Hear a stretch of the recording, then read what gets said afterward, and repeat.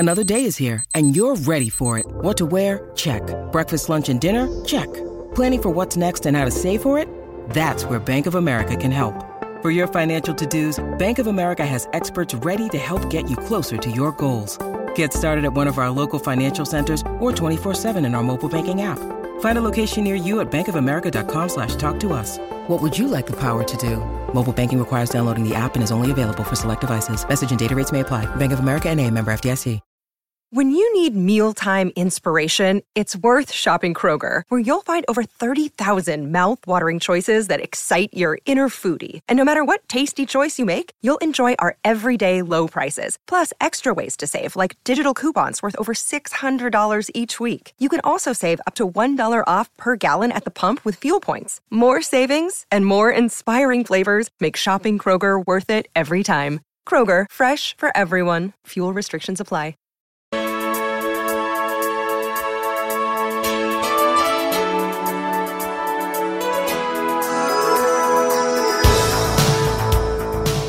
Hey everyone, today's guest is singer-songwriter and multi-instrumentalist John Parr from Worksop, England. Together we dissect the writing, recording, and inspiration behind the smash hit St. Elmo's Fire, taken from the 1985 movie soundtrack of the same name. John was fresh off a tour for his first self-titled album when producer David Foster contacted him to write a song together for a movie he was scoring called St. Elmo's Fire. The two wrote the song super quickly, and the lyrics were inspired by Rick Hansen, a Canadian paraplegic whose goal was to ride his wheelchair around the world, which he did. And the story which John explains is both amazingly touching and uplifting. I had fun connecting the dots on this one too, as many of the players involved we've either had as a guest here on Krista Makes a Podcast, or we've talked about at length. The musicians who played on this track are out of this world, and it was awesome to get John's take on all of it. If you were around in 1985, you know, it didn't get much bigger than the song St. Elmo's Fire. So for all this and a whole lot more, don't touch that dial. Hey, hey, have you heard? Krista Makes a Podcast. Hey, hey, have you heard? Krista Makes a Podcast. Hey, hey, have you heard? Krista Makes a Podcast. Hey, hey, have you heard? Krista Makes a Podcast. Well, hey, John, how are you? I'm great, Chris. How are you? I am fantastic. We were talking a little bit before we got going here, and I'm just ecstatic to be talking to you. Grew up listening to your music. I was familiar with you before St. Elmo's Fire with the track Naughty Naughty that was getting blasted. Hey, good on you, man. Yeah, on commercial radio down in good old Florida, where I'm from. Baby, this could be the first time.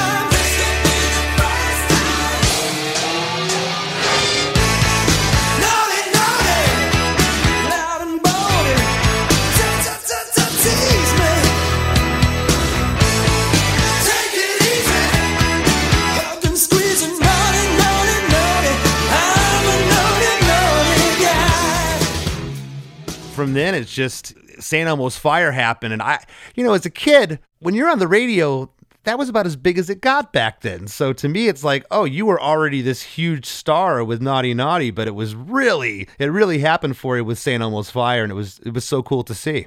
It exploded. I mean, it was recorded in Florida at Naughty Naughty, actually. Really? Where'd you record that? At Criteria. We did down at Criteria and down in Miami. It was my first big kind of break. I'd been in the biggest studios I'd been in till then were probably The Who. My manager was he'd been with The Who. He was Keith Stryder from the 60s actually, and then he became their road manager and then their kind of creative manager. And we were down in Florida after being in The Who studio at Ramport in London, down in Criteria for about 6 weeks, and Naughty Naughty was just the warm-up song. The album was written, and I just had this riff, and we just kind of warm up on the riff, and every day it got a bit more and more, and then I kind of figured it was the one. Oh, that is so cool. And for the listeners, I've also recorded at Criteria, our first major label record my band did.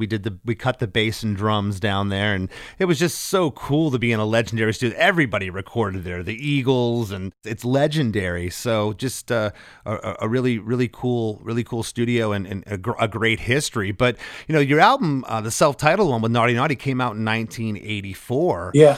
And, you know, you by the end of the tour, I guess, for the record, David Foster had asked you to record a song for the film St. Elmo's Fire. And David Foster, we've talked about him on this show. He's a Canadian musician, composer, arranger. The guy's got 16 Grammys. He co-wrote She's a Beauty with the Tubes. We had the Tubes on here recently. What a song. Right. And there's your Toto connection, because Steve Lukather played on She's a Beauty, and David has history with Chicago and Peter Cetera. And when I looked at who played on St. Elmo's Fire, I love connecting the dots with this kind of stuff. It's so interesting. And of course, you know, backing vocals by Richard Page from Mr. Mister. And that makes sense now. And I never knew why he was considered, but when Peter Cetera had left Chicago, Richard Page from Mr. Mister, who already, you know, he was a huge star with that band, he was asked to sing for Chicago, which he declined. But the all-star band here, you have Steve Lukather playing on the track, David Foster, Steve Porcaro, and David Page, who we recently had on the show as well. So, you know, and you look at the Jerry Hay on trumpet. Jerry played on Thriller. He played on the track Rock With You with Michael Jackson. He played with Shaka Khan, Earth, Wind and Fire, Lionel Richie. Yeah, all the Totos up there. That's Jerry, you know? How did this happen with this stellar musical lineup? It's incredible. Do you know what's strange, Chris? You talk about connecting the dots. What you know, kind of on the broad headline. But from my side, it's bizarre. I've been a musician from being a little boy and turned pro when I was 12. I can remember my wife and I bought this little house in 1980, and we were really, really broke. And the albums that we had were the Earth, Wind and Fire one, the Toto 4, Foreigner 4. And I can remember I'd be in tears listening to that music thinking, man, I'm never, ever going to be able to compete with this. And yet within a few years, they were playing on my records. We were friends. And of course, I was on tour with Toto when I got the call from David Foster. So they kind of filled me in on David, because I didn't really know who he was. You know, I was this kid from the north of England. I had looked, you had toured that first record, as you said, with Toto. You're playing 10,000 seat amphitheaters and you know, arenas across the U.S. I went back and looked at the tour dates. So that had to be surreal after what you just described about being broke 3 years earlier. It was really amazing because I can remember I had a really great band. My band with me were the boys that had played on some of the recordings, and they were really killer players. And Toto really took to that because they were kind of kings of the hill at that time, you know. And sure, my band, you know, they'd say, "Man, you're matching us," you know. The boys were so hot, and Toto was so magnanimous. They'd come up. I remember, you know, Steve coming up saying, "My name's Steve Lukather, I'm David Page," as if I didn't know who they were, you know. And I always remember the very first sound check. They did their warm up, and they said, "Look, let's give John an hour to do his." So you never hear it, man, do you? You know what it's like when you're an opening act. You know, you get the dread of what. But they gave me the time, and they gave me their friendship. I used to travel on their tour bus all the time with Steve and Jeff. We were big pals. I love hearing stories like that because especially back, you hear the stories, you know, the bands back in the 80s, they would limit your PA use or the amount of stage room, and they, you know, their crew would treat you like second-class citizens. And it sounds like you got along really well from the get-go. The opposite. And it's funny, you know, I think that's the way you can tell things. My manager was he was kind of an old scholar. He'd been in the game for 30 years. And he said to me, just the way that the other band's crews treat you will tell you where you're going. And I guess a lot of crew members could see that I was maybe on the way up and thought, hey, maybe there's a long-term gig here too, you know. And so the crews were always really nice with me as well, you know. And in fact, some of my pals from from those days of the crews from those bands, Had you, expressed interest or told anybody at the label or told David Foster, hey, I want to use my band, or was it always going to be the players that played on this? And what did your band think of that? No, I mean, the John Parr One record was kind of my musicians, and I produced the record. And but then obviously with St. Elmo's, I knew I was on hallowed ground with David, and of course it's like, who are you going to call? It's the greatest people in the world are on the end of the phone. And I can remember that the recording of that record took place over a day, and it was like Jerry Hay came in, then Michael Landau came in, Bush, it was 3-hour sessions, and everybody was just, I'd never seen anything like it. It was just dynamite, Well, and when you're talking about studio musicians of this caliber, there was nothing to fix things. There wasn't Pro Tools, okay? No. These guys were what I call ringers. They come in and they just nail their parts. They don't mess up. And if they do mess up, it's not messing up in the sense we're hitting wrong notes. It's like maybe you didn't like the part, and they can improvise on the spot. It's incredible. Exactly. It's funny when you were talking about Richard Page, because it should have actually been Richard Marx doing the backup vocal on St. Elmo's. Really? It was Richard's day off, and yeah, and so Richard Page came in and did the Just How Far I Go line and some of the PVs. I always say to Richard Marx, man, imagine what your career would have been like if you'd have just sang on my record.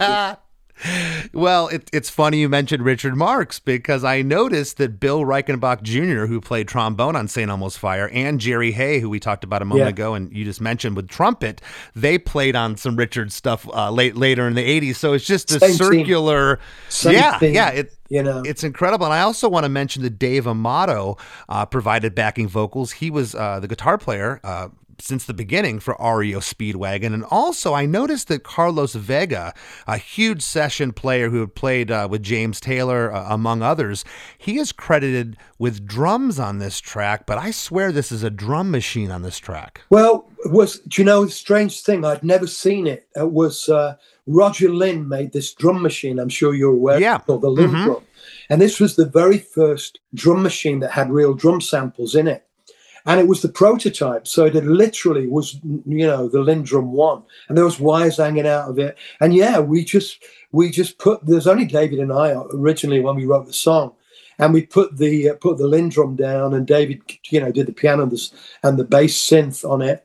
And I agree with you. I think Umberto Gattaca clearly put some big of his, drum samples on top. I think probably the toms and the hat are the live editions. Okay, I was gonna say the hat does sound live on here. That does sound live, and the toms, they sounded very 80s sounding, perfect for this track. Huge. yeah, these big huge toms. I think there's some of those syndromes, those do hang underneath underneath the kit as well. It's like throw the kids and sing, but everything had to be bigger than life, didn't it? And then, It certainly did. And speaking of bigger in life, this song it's so triumphant and hopeful. The only other song, and I know there's other ones, but there's a couple songs that come to mind, like from the 80s. It's like Eye of the Tiger, Chariots of Fire, these songs that define a generation. And this song is just so uplifting and powerful. Thank you, man. It's funny. I took a year off. I've just been completing a film. It's a documentary, and it's but we use an orchestral version of St. Elmo's at the end, and a brand new version of it, which is kind of, that Joni Mitchell track when she sings "I've looked at life from both sides now," but it's the really old version. It's a bit like a Johnny Cash Empire of Dust. And I got a version of St. Elmo's like that. And it's funny, in both versions in this movie, it still explodes out the screen, And do you recall writing it? Was it a quick process, or did you labor over this one? It's burned into my brain. It's funny, it's like people always say there are two truths, aren't there? There's your truth and the other person's. And I had dinner with David about a year ago, and he was talking about the writing of it. And we'd not seen each other for a while. And it's funny, his memory was quite different. But I think, you got to imagine, David's, must have done how many thousands of hits as David, or tracks he's recorded. And I've done a lot, but I mean, that was like a blinding light in the middle. So I have a pretty good idea of what went down. And so, yeah, I went to Lighthouse Studios in LA. He'd called me and said, would I come over? So it's a little studio called Lighthouse, and it was nearly all done in the control room. David didn't want to write the song. He was exhausted. He was doing the St. Elmo's Fire score, which he'd never done a score for a movie before. So it's a lot of pressure. And he was also doing 10 original songs for the film with original artists. So it was like a massive thing. And so when I went, he said, look, man, I'm burned. Will you sing this? And it was an okay song, but it wasn't what I'd gone there for. And I kind of had to persuade him to just give me half an hour and let's go in the control room and try and write something. And we were batting stuff around for about an hour, and we kept coming up with these, what I thought were great things. And he changed. He just kept saying, we can do better. He was hooked. We can do better. And the third one in was St. Elmo's.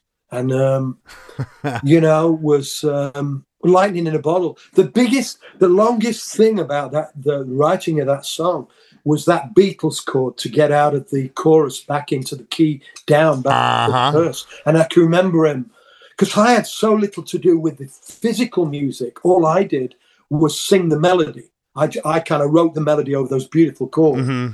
And then obviously that night I went back to the hotel and wrote the lyric. But my biggest memory is that he was just spending forever. It was how to get back to that A chord. Yeah, man.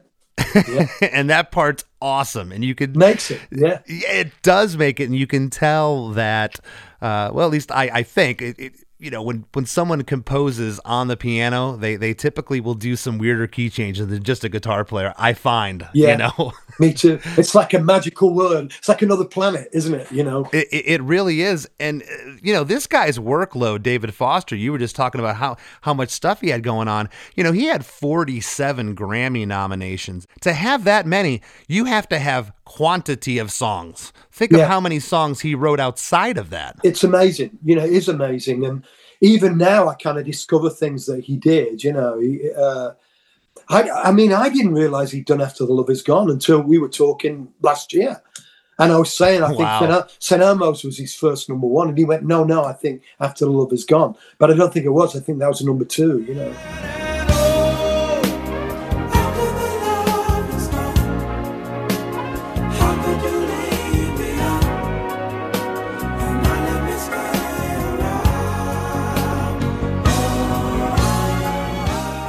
So good. Well, I want to jump into the song now. John, it's 4 minutes and 8 seconds. The intro is 4 bars of hi-hat panned off left. And as we talked about, I think that's real hi-hat there. It's not a machine making that. And an electric piano comes in. On bars 5 through 8, the drums are in, as is I think this is a Yamaha DX7. Is that correct? Playing the bass part? Yes. Okay, it sounded like it, and again, we just had David Paich on here, who was credited with this song, so I figured this was the DX7, and that DX7 is playing a galloping bass part. On bar 7, a cool guitar lick swirling left to right, and then a very 80s sounding drum fill takes us into verse 1. I love it. We don't even have to put the sample in. John just did it for us.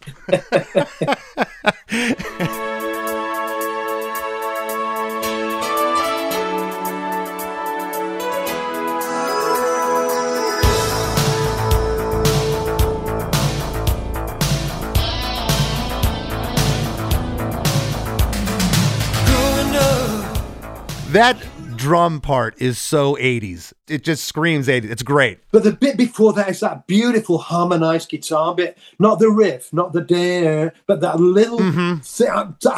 I don't know how it made that sound. It's so magnificent. It is. It's such a great flourish. Well, verse 1, and I want to talk to you about this because I could make an argument that the first 2 lines here are the verse, and then you get a pre-chorus that goes back to the verse. Yeah. You don't see the writing on the wall. Passing by, moving straight ahead, you knew it all.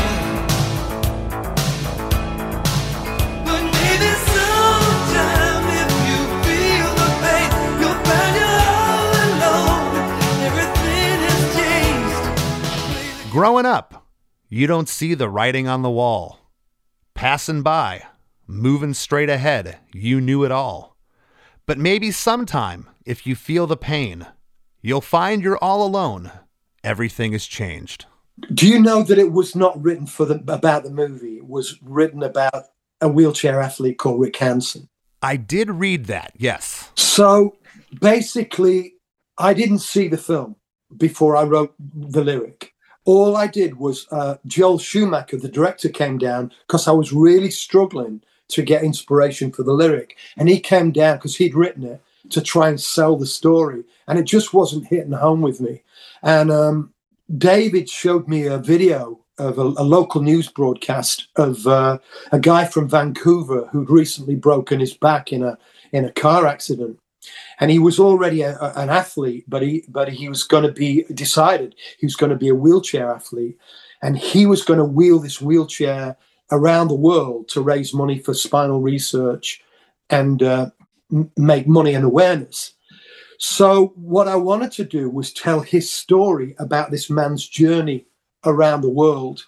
But I also wanted to make it ambiguous so the film company wouldn't exactly know I was singing about something else. So when I talk, but obviously at this stage, it's about a kid who is just a teenager. He's a jock and, he's got the world at his feet and all he can see is what's in front of him. And suddenly, man, that toolbox smashed into his back, broke his spine and it grounded him, And so really that's what it is, Growing up, you don't see the writing on the wall, It's like you just think you're going to rock all the way through it, And moving straight ahead, you knew it all, You just passing through. And of course, he got this anchor dragging behind him now. Wow. Now, did you read the story of this fella and decided that was the inspiration? No, they just showed me, David showed me the video cassette and he said, it's nothing to do with the movie. He said, but this guy came in the studio last week and he's on the Man in Motion tour and he wants to wheel. And there was no publicity because wheelchairs, this was, the Paralympics didn't make it on television much in those days, and if you saw somebody in a chair, you didn't really know where to look. And there was no Facebook, there was no internet. So this guy had got no publicity and it was just not a hot story. And for me, it was such an incredible story that I thought would unfold. So I wanted to tell the story of what this journey would be. That's awesome. Well, on the line, but maybe sometime if you feel the pain, you'll find you're all alone. Everything has changed. There you have it. The melody changes there. Yeah. So that to me is a pre-chorus that then comes back down for the second half of the verse. Yeah.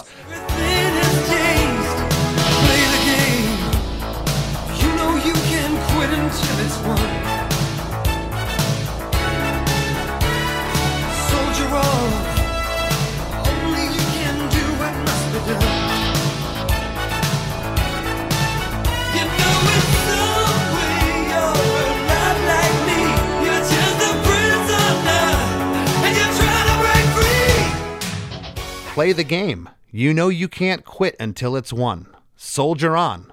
Only you can do what must be done. In some way, you're a lot like me. You're just a prisoner, and you're trying to break free. Well, it's entirely wheelchair-based at that moment in time. But of course, But now when you step back, it's an everyman's story, an every woman's story. But in that moment, it's entirely about this guy, he's in the chair, he's a prisoner. And he's trying to break free. He's trying to show he can still do it. But also, in the movie, I knew that these kids were struggling with, that rite of passage. So I thought, well, I could get away with my directness about the guy in the chair without physically saying it, and everybody will still think it's Rob Lowe and Emilio Estevez struggling with, getting into an older student. Yeah, the actors from the actual movie. Yeah, and who can't get behind a lyric of perseverance and being triumphant. And this is universally speaking here. You wouldn't directly relate it to being in a chair, what this guy's struggles were. It's difficult as well because it's kind of the story of me, and I have to be careful not to be, you could accuse me of being cliche, but it's like really from the heart, for me, it's like, it's such a passionate cause. the two things in my life are kind of the military and disablement, and they're my kind of two torches that I've carried for more than half my life. And so to get that opportunity to kind of tell that story in that company, you know. Well, would you agree that the back half of these verses act as kind of like a pre-chorus? So the melodies change on them, you know, it's a different feel here. Totally. Yeah. It's kind of, you've got this kind of dark bit, and then this kind of really kind of, even though those pre-chorus bits they've got that kind of pain in them, haven't they? You know, soulful pain in them. Yeah, absolutely. You know, when I research for these episodes, I'll go to different guitar chord pages on the internet and scour different things. Not one time did I see pre-chorus. They all considered this a verse, and I kind of was like, I disagree with that, so I wanted to get your take on it. It seems there's a separation there. It's funny, you call it a pre-chorus, I call them links, but nearly everything I write is that format. You know, I always, you know, sometimes you get lucky, don't you? And the chorus comes in your first verse and that becomes the song. But really, I've always gone verse, you know, link, verse, link, chorus, you know. Never heard it called a link. I may have to start using your vernacular there, John. I like it. Well, there's a lot going on here in verse 1. The drums are in off the top with that DX7 playing the bass, and big piano chords are here on all the chord changes on the pre-choruses. There's another arpeggiated synth part that comes in, and I think maybe a guitar is mimicking behind that. Do you recall? Yeah, you're dead right. Yeah. It's like really funny, you know. It's like depending. Obviously, it's originally vinyl, you know, and you're listening. But now, as it's kind of gets remastered, you suddenly start hearing other bits where different kinds of digital compression comes in. You suddenly start to. It's almost like you see the underwear, don't you, of how it was done. Yeah. Right? Exactly. Well, on the second half of verse 1, the trumpet panned off right comes in. And are those keys ghosting those trumpets too there?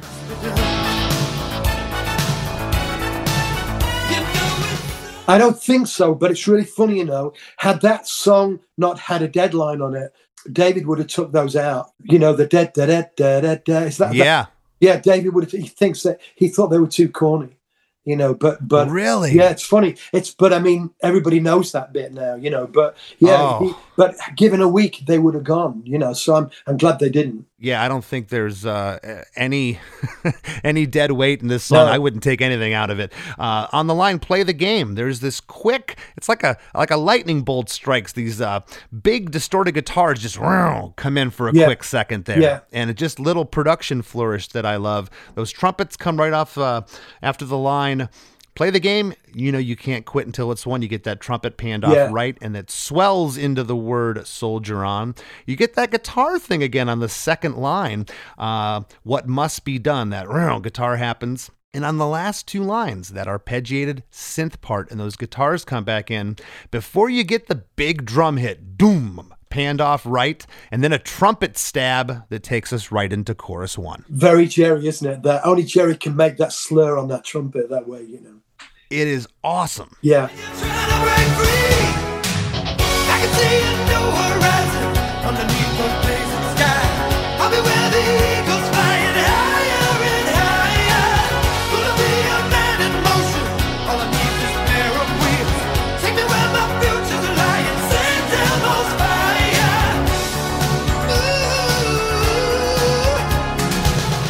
Get two little hook setups, that doom, that is just a simple drum thing, you know, that happens, and then the trumpet stab right after it is such a perfect setup for the chorus. It's one of those pieces. I can remember when we used to do early on when we used to do the song in the days of the Emulator 2. Do you remember the old Emulator 2? I do. And we used to have all Jerry's stuff on there, so you just hold a key down and it would play the actual brass line. And some of those brass lines in isolation, they're just, I mean, we're used to hearing them stick their head out like on songs like Rosanna, you know, but on St. Amos, they're buried more, but they're so wonderful. I mean, I never heard anything like that Jerry Hay brass section. It was just so special and such an integral part of the song. Yeah, just the general nature of horns. when used correctly, can be triumphant. I mean, look at sports games. They have the marching band. It's a triumphant call of celebration, and I can't imagine this track without the horns. No. They just bring such a great quality to it. Absolutely.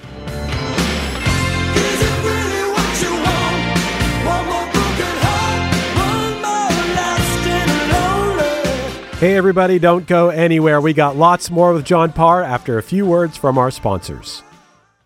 Our bodies come in different shapes and sizes, so doesn't it make sense that our weight loss plans should too?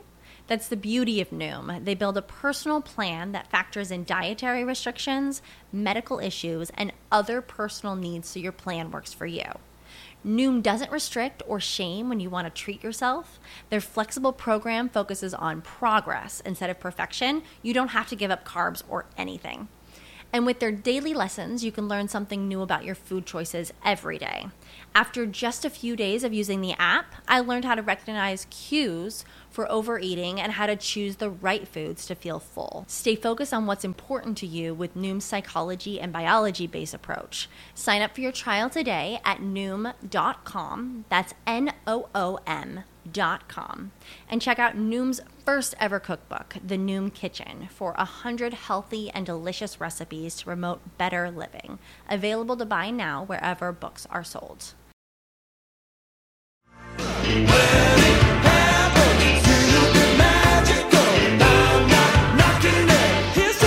And now, back to the show. Yeah, well, chorus 1. I'm going to read the lyrics here, John, and have you break them down. I can see a new horizon underneath the blazing sky. I'll be where the eagle's flying, higher and higher. Gonna be your man in motion. All I need's this pair of wheels. Take me where my future's lying. St. Elmo's fire, and you get 5 oohs after that. Little ooh, vocal scat there. Over that chord change, yeah. Yes, over that chord change. Yeah. And what's happening lyrically here? What are we continuing to say? Well, that's Rick Hansen wheeling up a mountainside, and he's looking at St. Elmo's fire is a freak of nature. It's when phosphorus burns in the sky. So it's St. Elmo's the patron saint of sailors, fishermen also in some countries. And it's when the phosphorus glows around the ship's mast, sometimes around airplanes' wings. And to me, this was Rick wheeling up a mountain, and he could see St. Elmo's fire burning in the sky, and he was wheeling towards his dream. That was his dream. And again, it fitted because it said St. Elmo's fire. Very often film companies don't want you to say the name of their movie in the song. It sounds strange. I've had it loads of times with when I did the Running Man, the Arnold Schwarzenegger movie. They wanted me to take Running Man out, because they've lived with the title for 5 years, so it's a dead title. It's not like you just wrote a song and you record it, but in movies, they've lived with that title. And for them, I guess it would lose the magic. But fortunately, they didn't get a chance to change their mind. It was such a tight deadline. And it fitted as a metaphor for Rick's dream, That's really interesting. I never would have thought that movie companies would have not wanted the name. You think of Ghostbusters. That's the first one that comes to mind. Yeah. And you're like, wait a second. So that's a really interesting take. The other thing I wanted to bring up was, whose idea was it? The song's called St. Elmo's Fire, but in parentheses, it says Man in Motion. Yeah, that's me, because when Rick set off from Vancouver on his tour to go around the world, there was nobody with him other than the guy. When the accident happened, the guy that was in the accident with him, he was the relief driver for Rick. So there was a truck that was going to go around the world, and Rick was behind it in the wheelchair. And on the side of the truck, it said, Rick Hansen, Man in Motion World Tour. So I was insistent that I called it Man in Motion.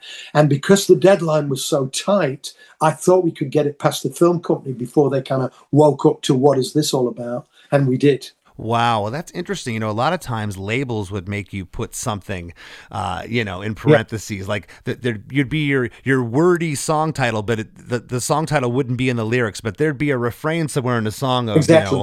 I got you over and over again, and so that'd be like, whatever the song title was, and then I got you. Yeah. So that's interesting that you called for it to be Man in Motion. I just thought that this guy's just not going to get any press or I just wanted to give it as much oxygen as I could. And I remember, I was touring a lot at that point, And I would always tell his story. I was touring with Tina Turner doing the Private Dancer tour, and every night I would tell the story of this guy. He's, you know, he was only a few months into the journey at that point, but I would say he's going to make it, and this is his song. I mean, it took him two years, 2 months, and 2 days to wheel 50 miles a day around the world in a wheelchair. And so I'd be telling that story every night, long before he ever did it, you know. That is awesome. Well, you just mentioned about that turnaround on the oohs that you have. You get that weird chord, and then it's a 2-bar turnaround on the A chord. I call it this reset. It's a reset for the verse. Stereo guitars and horns are here, and at the very end here, right before we get into verse 2, I call it the 80s video game synth sound that takes us into verse 2. Yeah, exactly.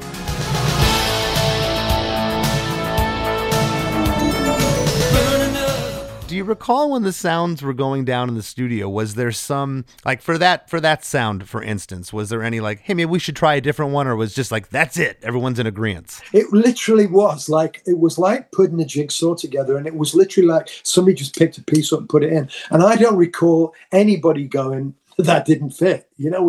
It literally was kind of meant to be lightning in a bottle, you know. And I can, you know, it's like even with the guitars, you were talking about those guitar sounds. David would say to Michael Landau, can you give a bit more juice on that? And he'd just click a pedal, and there'd be, you already thought he was there, and yet there was this other element that he just at the, you know, a bit more right hand and a bit more of the pedal, and bang, you know, it just kept rising and rising, you know. I got goosebumps, Steve man. Bodica, you know, Steve Bodica was playing keyboard. That's right, as well, I believe, on that. Yeah, that's so cool. I got goosebumps because this is, my listeners have heard me say it. This is, you know, driving around as a kid, listening to this song in my parents' car. I never thought in a million years I would get the breakdown like this. It's so cool. Verse 2 is probably one of my favorite parts of the song because of some of the production stuff that happens.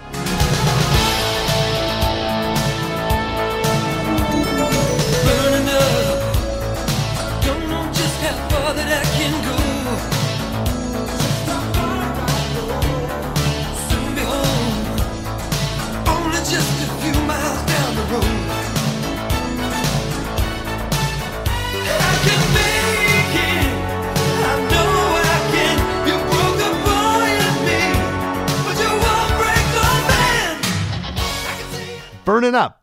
Don't know just how far that I can go. And there's a backing vocal, just how far I go. Soon be home. Only just a few miles down the road. I can make it. I know I can. You broke the boy in me, but you won't break the man. You imagine if you're in that wheelchair and you're doing 50 miles a day, and if you want to give up, when you open the door to give up, there's no press back. You can just go home and nobody knows.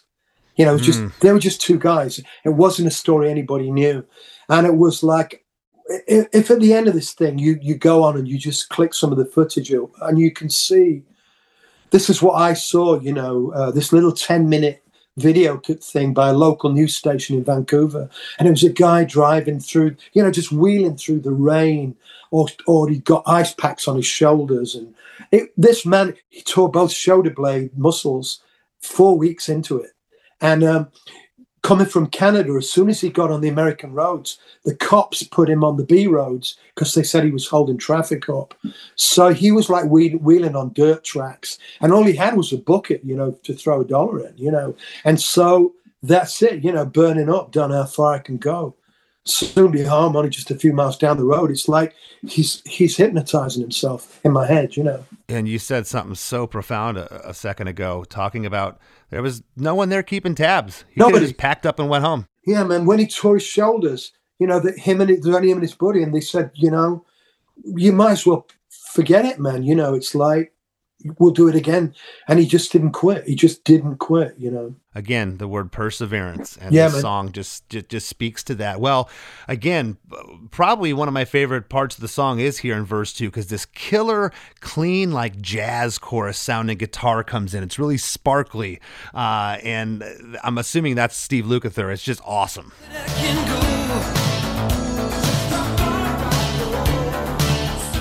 Sounds like a Strat kind of out of phase, doesn't it? That yes, beautiful yes. Kind of long train running kind of vibe. It's almost a little funky too. Yeah. It's so good. And the backing vocals here, just how far I go, was that Dave and Richard? Because it almost sounded like women singing that backing vocal. No, it's Richard there. Page. Just how far it is. It is Richard Page. I know his voice is high, Yeah, but yeah. man, that sounds like women singing that. On the line, soon to be home, only just a few miles down the road. The horns come in here. Love what the horn textures are doing there. And then the pre-chorus, I can make it, I know I can. There's a great new electric piano part that comes in there. And on the last line, we get that drum hit again with that stab on the trumpet to take us into chorus 2. But you won't break the band. I can see a new horizon underneath the blazing sky. I'll be where the eagles flying higher and higher. Gonna be a man in motion. All I need is a pair of wheels. Take me where my future's lying. Send Elmo's fire. I can climb the highest mountain, cross the wildest sea. I can feel St. Elmo's fire burning in me.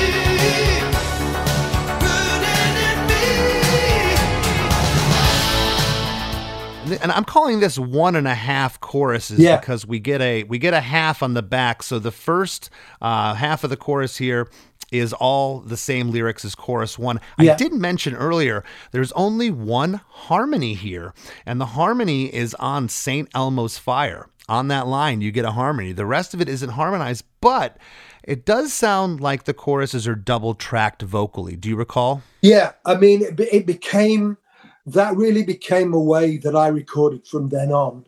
What I'll tend to do is verses always single. The links or the pre-choruses, I like to have such a subtle double track of me. And then the choruses, I will have usually my double tracking, I really try to make it really kind of Peter Cetera tight, that kind of, you can't quite tell it's double track. So I do like it. And my voice, I'd not really discovered, and David discovered it, that there's the kind of a little bit of magic to my voice when there's two of me. It just kind of makes that kind of almost a human harmonizer kind of vibe, It's awesome. I mean, the only part in the song's the middle 8, the bridge, really, where I can hear that double. And I like that I can hear it there. It's great. We'll get to that in a moment. Yeah. But the other half of chorus 2, the lyric changes here. It's, I can climb the highest mountain, cross the wildest sea. I can feel St. Elmo's fire burning in me, burning in me. It's really strange because he literally did cross mountain ranges and he crossed deserts. He also wheeled across the Great Wall of China as well. So not all of it, but a great part of it. And of course he was famous by then. When he did the Great Wall of China, a million Chinese people were lining the streets singing St. Elmo's Fire. It was amazing. Oh, that is so cool. You can't imagine, again, at that moment in time, I was kind of sharing his dream, and trying to just tell that story. But I can remember doing the vocal. I think that's part of the reason the song lives on, because lots of people tell me they got through illnesses with it and got through college with it and difficulties in their life.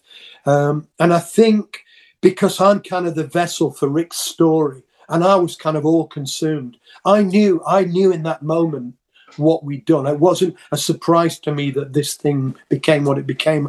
It was like God-given. I just felt it. I remember I went to the restroom after I sang the song, and I'd never done it in my life. I fell to my knees and I gave thanks for what I'd been given. I knew I'd been given something, and that's what we captured, in that moment. It's so beautiful how much that touched you and how it came through in song. It's meant to be, yeah, man. That is so cool. Thank you for sharing that. There's a big drum fill after chorus 2 that takes us into an 8-bar turnaround, like a musical interlude before the bridge. There's a cool synth and horn and guitar interplay that's happening here. And basically, this turnaround is the chorus chord progression played in A.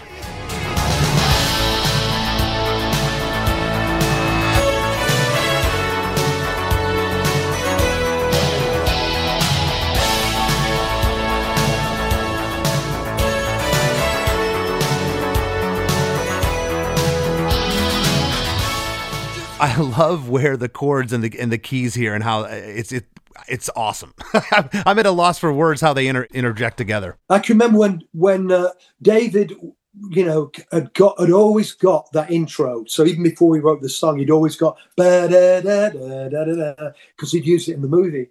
And I can remember, because it was his first movie score, he confided in me, and I don't think he'd mind me saying, obviously he worked with Quincy Jones a fair bit, and he would ring Quincy and say, look, he was looking for a bit of encouragement, because you're in Virgin territory. You might have so many Grammys, but a movie score's different. And Quincy said to him, man, if you've got a theme, if you've got something, milk it for all it's worth, just keep going, And so fortunately, that bled into the song, became the intro of the song, and obviously came into that shot. It's like a new character walking into a movie, isn't it?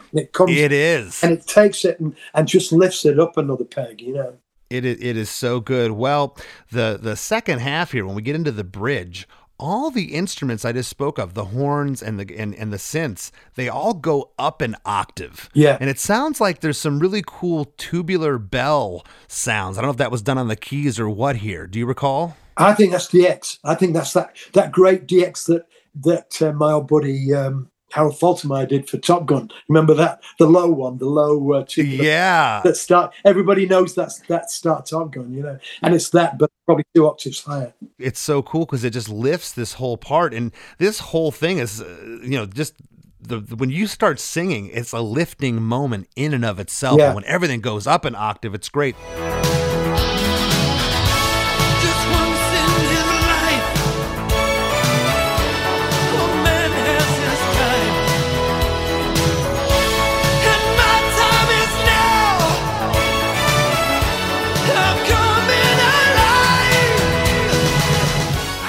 Just once in his life, a man has his time, and my time is now. I'm coming alive. There's a bit in the movie where Emilio Estevez, he's been chasing the girl all along and can't get her.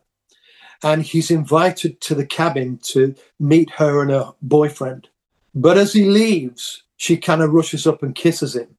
And it's kind of, I made the wrong choice kind of thing. And that was his moment. That was for once in his life, a man has his time. But of course, not really.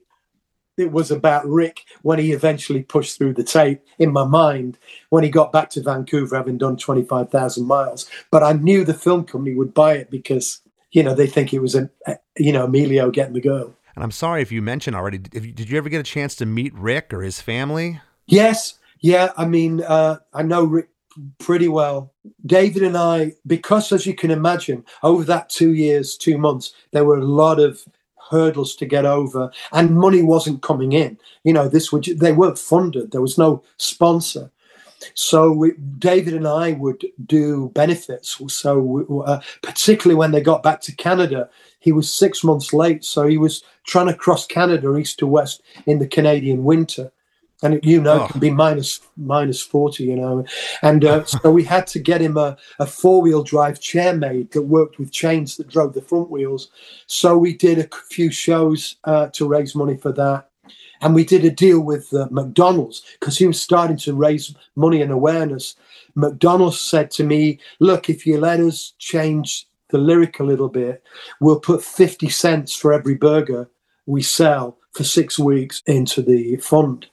So we did that. That put about $6 million into the coffers. Wow. It was amazing. But yeah, I did a thing with Rick about 3 months ago. He just got inducted into the Natural History Museum of Canada, where all the memorabilia from Man in Motion, the wheelchair, all the chairs, the clothes and everything, are now part of, a Canadian hero section in the museum. That's so cool. Well, I've heard St. Elmo's Fire hundreds and hundreds of times over the years. And until I get under the microscope here, and this has happened with other songs, I just trip out sometimes. And here's another one of those moments. We get into chorus 3. You don't see this a lot, John, where the lyric changes. Yeah. Right off the top. Usually you'll get like in the second chorus here, the back half changes, the end of a song. But here it's right off the top. And I love this lyric.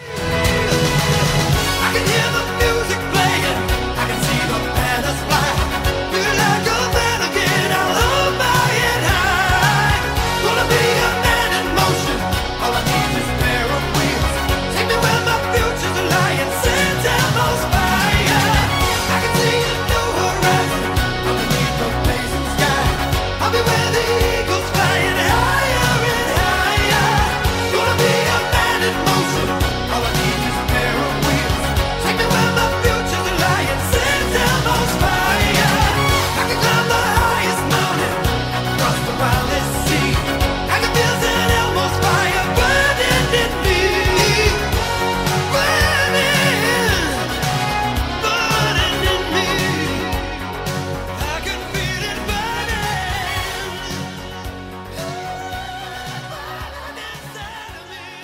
I can hear the music playing. I can see the banners fly. Feel like a man again. I'll hold my head high. Gonna be your man in motion. All I need's this pair of wheels. Take me where my future's lying. St. Elmo's Fire. So you get the back half, but those first two lines were different. How did that come about? Was there ever any fear of changing the first two lines of the last chorus? It was the third act. So it's like in a movie or in a play. I told the story at the beginning, what happened in the middle. So I wanted the success. So this is him wheeling back into Vancouver 2 years before he did. And a million people lining the streets and brass bands playing, all the bit. And that's exactly what did happen. But 2 years after I sang it. So that's telling the future, really. So that's what I saw in my mind, that he was wheeling back into his hometown. And when he left, 3 men and a dog waved him off on a rainy day, in 1985. And when he returned, millions of people. David and I played that day, the 25,000 people in the arena as he wheeled through the tape was just spectacular. Oh, that is awesome. And David made me sing the line. Have you noticed the meter of the line is different on the second line? Yes. Yeah, that was David, because everything else is like really kind of machine gun. Well, let me think. I can hear the music playing. I can see the banners fly. Normally I would have gone, feeling like a man again. But Dave went, feel like a man. Made me stretch it. I can see the banners fly. Feel like a man again. I'll hold my head high. I love the melody change there. Yeah. And also, I'm happy I got the lyric right, John, because on like 15 different sites, they have the lyric. But most of them are wrong. Yeah, it's the lyric was, feel like you're back again It's and wrong. hope riding It's high. I'm completely like, wrong. what is that? Feel like Yeah. again. I mean, it's just somebody listening. I never say going to be your man in motion either. I always say going to be a man in motion. And Yes. it's like, feel like a man again. I'll hold my head high. Maybe it's just my diction on the record, but yeah, I've noticed people get that line wrong. Well, the other thing I love here, right off the top, I can hear the music playing. I can see the banners fly. We get a harmony there. The harmonies weren't there in the other choruses. Yeah. And on the line, going to be your man in motion. All I need's this pair of wheels. Harmony there. The horns here are now playing a new fluttery horn part with these great stabs. What they're doing here is just phenomenal.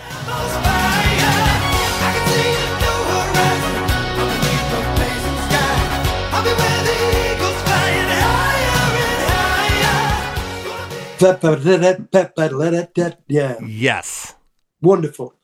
I mean, that's real kind of Earth, Wind and Fire. But of course, Jerry did a lot of that Earth, Wind and Fire stuff as well, Mm-hmm. And of course, Phil Collins milked it to death, didn't he? On I think Yeah. Phil made a career out of it. the studio or whatever, Yeah, but whenever we do it live, and you never hear it, it's going on the top end in the chorus, isn't it? And it's like you hardly hear it, but it's like almost doing a tambourine part, but it's actually kind of fifths and a thumb down on the keyboard, I was to say that was the DX7 again, right? That comes. It was a in there. DX7, I think, and Davey doing that thing again. It's those harmonies. That's why he's got so many Grammys. It's like we can just take it another bit further. It's like milking it dry, isn't it? It's just putting every bit in. And that part has like this almost overtone that, like, off in the left speaker, it's like something's happening there, and I don't know exactly. I think it's No, the you DX7. can't figure it. Yeah. Yeah, it is. Yeah. It's really awesome. Well, the second part of chorus 3 is the same lyrics that we get in the other choruses. I can see a new horizon underneath the blazing sky. We get a harmony there. The second line on higher and higher, we get a harmony. The third line, gonna be your man in motion. All I need's this pair of wheels. There's harmonies on that, and of course, there's a harmony on St. Elmo's Fire. And then we get the last part of the chorus here, which is the turnaround lyric in chorus 2. I can climb the highest mountain, cross the wildest sea. There's a harmony there. I can feel St. Elmo's Fire burning in me, burning in me. I can feel it burning.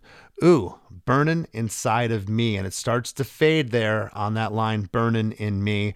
The song fades out and it comes to an end. What was it like hearing this for the first time? The mix that you got back. What were your thoughts? It's like Neil Armstrong walking on the moon and saying, was that such a big deal for me? I mean, success came quite late to me, and FM radio was huge in in the 80s in America, and we just didn't have stereo radio, and certainly not pumping like that. So I can always remember hearing Naughty Naughty on the radio for the first time, and it exploding out the speakers. I always wanted that to be a song that made you pull over and kind of listen to what was going on. But St. Elmo's Fire sonically just took a different dimension on, because I obviously it's David and Umberto Gatica who mixed it, but he can get a dimension to the mix that's still hard to top. The speaker is full from top to bottom, isn't it, with sound and clarity. Yeah. It never ceases to amaze me that just the sonic of it, I think that's what strikes me the most is that what you just said, the clarity. I cranked it up last night in my car. I went to go get groceries. I just cranked it. I listened to it like 3 times. I'm like, this song's almost 40 years old, and it sounds absolutely amazing. I wouldn't change a thing. No, it is. And also it's a very difficult thing to be a part of for the rest of your career, because obviously you're chasing it on every level. Right. I mean, vocally, I was at my absolute peak. I'd just come off the Toto tour, so I'd been screaming John Parr One record every night with them. I'm sure being out with them upped your game too. You want to, boy, man. You're with the Kings. That was the blessing of my live touring career was quite short in America, but was Toto, did Tina Turner for a bit, did Heart for a while, and then Journey too. So kind of kings of the game. It was was a wonderful learning curve for me. That's awesome. Well, John, I want to thank you from the bottom of my heart for sitting in today. This was an absolute pleasure. And before we break, is there anything you'd like to leave the listeners with? What you got going on? Any tours coming up? What's happening? Yeah, watch out, really. This film, I took a year off to make this movie. It's called Unconquered. And it's the story of, it's a documentary, but a drama documentary about 2 soldiers who were severely injured, both mentally and physically, in the line of duty. And the film charts their journey back through sport to some semblance of normality.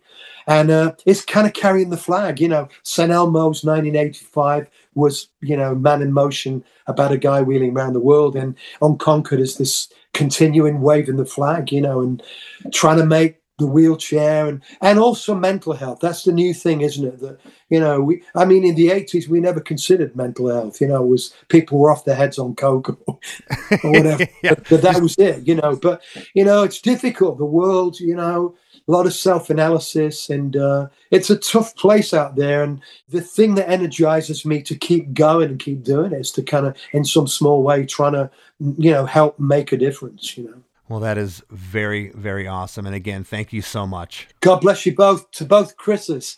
Great talking with you, man. No more lonely nights with a restless heart.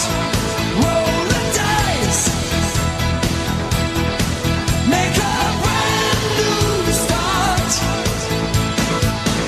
When the world you knew got shattered, you and me were all that mattered. Just one way, I'm gonna lose this restless heart, running away with you.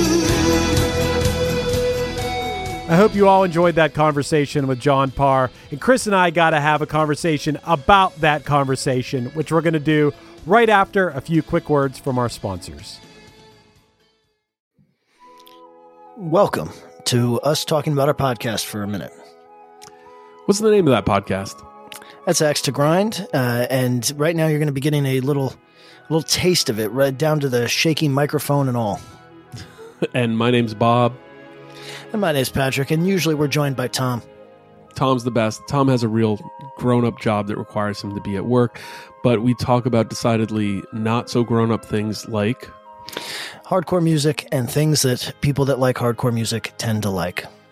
So that could be the latest shows, revisiting classic material, talking about the new classics, all the little dorm room nonsense that you imagine from niche music podcasts that you either love, want to love, or hate. Yeah, imagine all the emotions that you have towards a genre that has impacted your life, and then condense them down to an hour to 2 hours a week. So triangulate your speakers. Think about jumping off the bed, singing along, dancing like an idiot, and listen to Axe to Grind podcast. Do you like to laugh, geek out on music, and learn all about that band or artist who had that one song back in the day, but then seemed to fall off the face of the earth? If so, you need to subscribe to One Hit Thunder. Together with an array of interesting and hilarious guests, we do a weekly dive into one-hit wonders like Eiffel 65's Blue, Krayshawn's Gucci Gucci, EMF's Unbelievable, Delamitri's Roll to Me, Los Del Rio's Macarena, Musical Youth's Pass the Dutchie, and even Patrick Swayze's She's Like the Wind. So are you subscribed to One Hit Thunder or what? As Desiree would say, you gotta be. And as K7 would encourage, you gotta come, baby, come and join in on the fun of the One Hit Thunder podcast. Come, baby, come, baby, baby, come, come. Come, baby, come, baby, baby, come. As we near the end of the show, here's a band you might not know. Welcome to this week's Band You Might Not Know.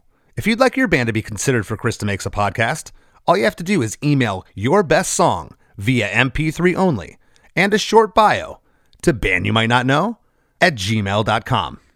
This week's featured artist is The All Right, a punk band based out of Los Angeles, California, consisting of twin brothers Johnny and Jamie Reyes. Their first full-length, In Loving Memory, was just released. You can find all their stuff on Bandcamp. Here's a snippet of their song, Reignite. Try again. Get off your knees, rise up again. Try again. Don't quit now, two strikes with edge.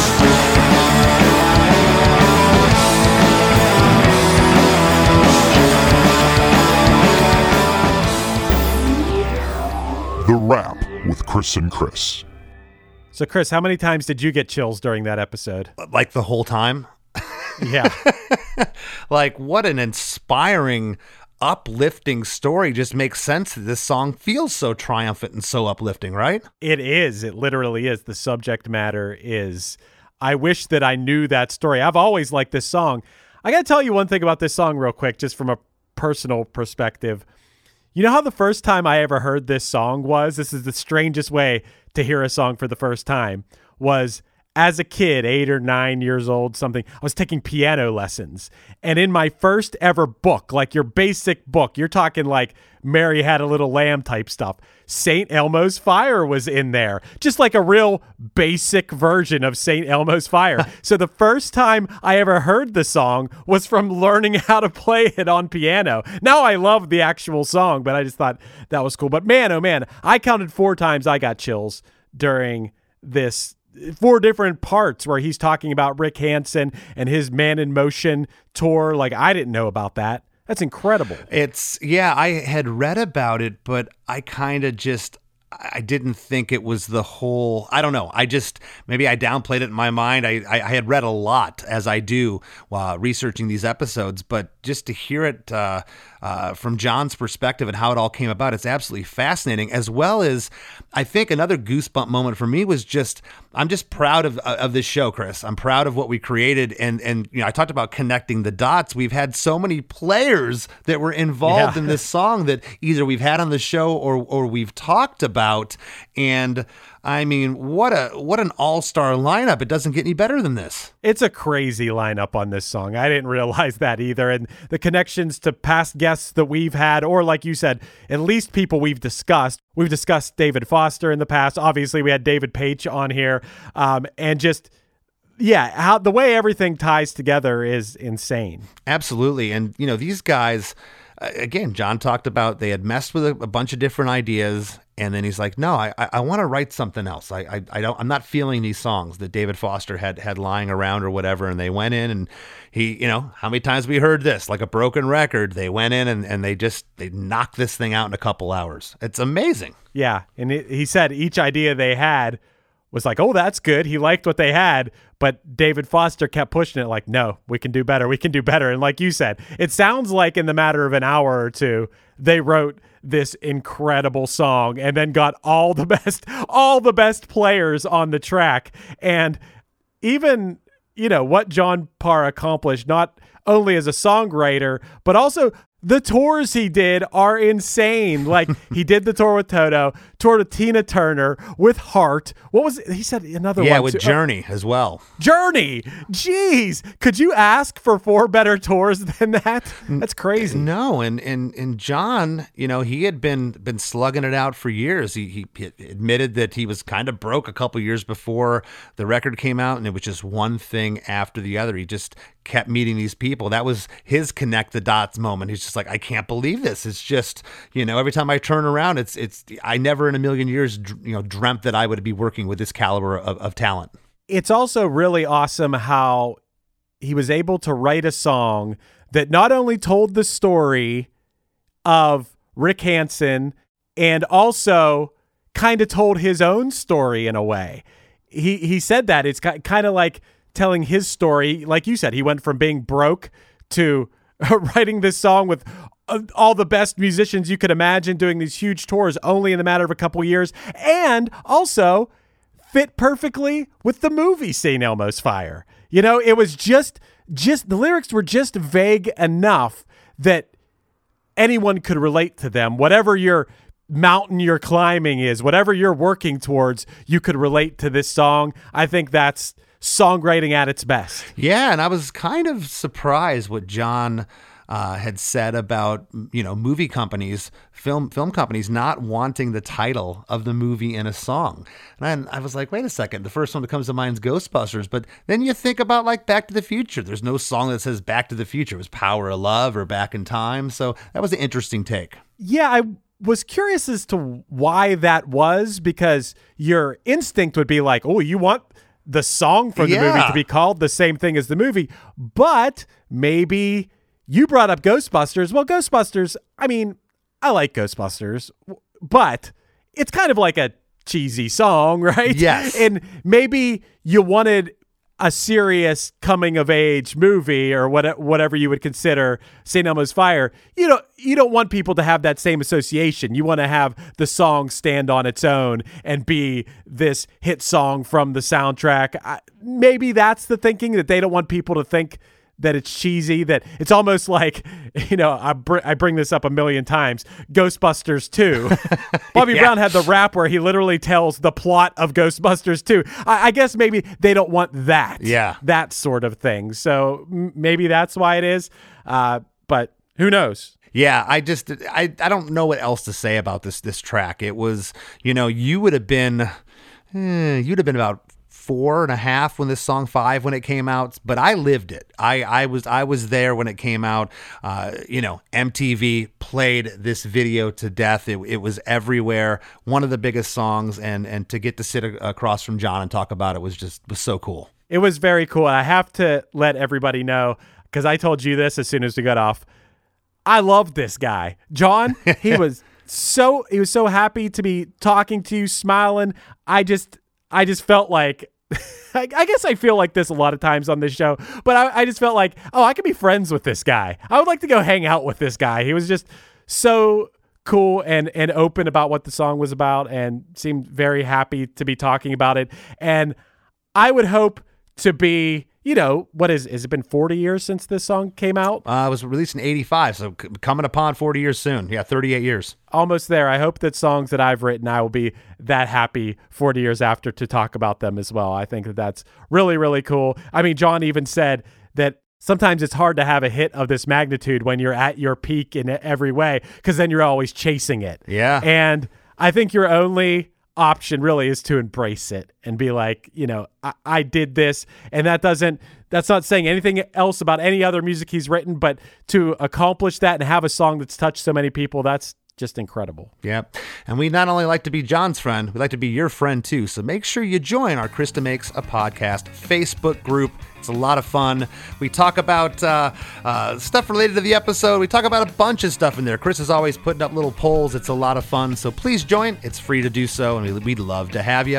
And I want to thank this week's guest, John Parr, for sitting in with us, and we'll see you next week.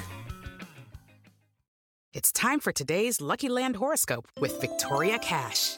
Life's gotten mundane, so shake up the daily routine and be adventurous with a trip to Lucky Land. You know what they say, your chance to win starts with a spin. So go to LuckyLandSlots.com to play over 100 social casino-style games for free for your chance to redeem some serious prizes. Get lucky today at LuckyLandSlots.com. Available to players in the U.S., excluding Washington and Michigan. No purchase necessary. VGW Group. Void where prohibited by law. 18+. Terms and conditions apply.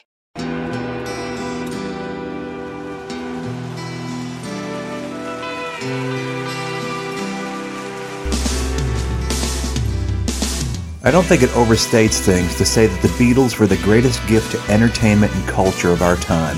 A secular religion, if you will, with their universal appeal and demonstrable impact on people's lives. I'm Robert Rodriguez, host of Something About the Beatles. With every episode, I speak with historians, musicians, artists, and Beatle witnesses, all in the service of fresh insights into the most joyous cultural entity the world has ever known. I hope you'll join me and listen to Something About the Beatles, now on Evergreen and wherever you get your podcasts.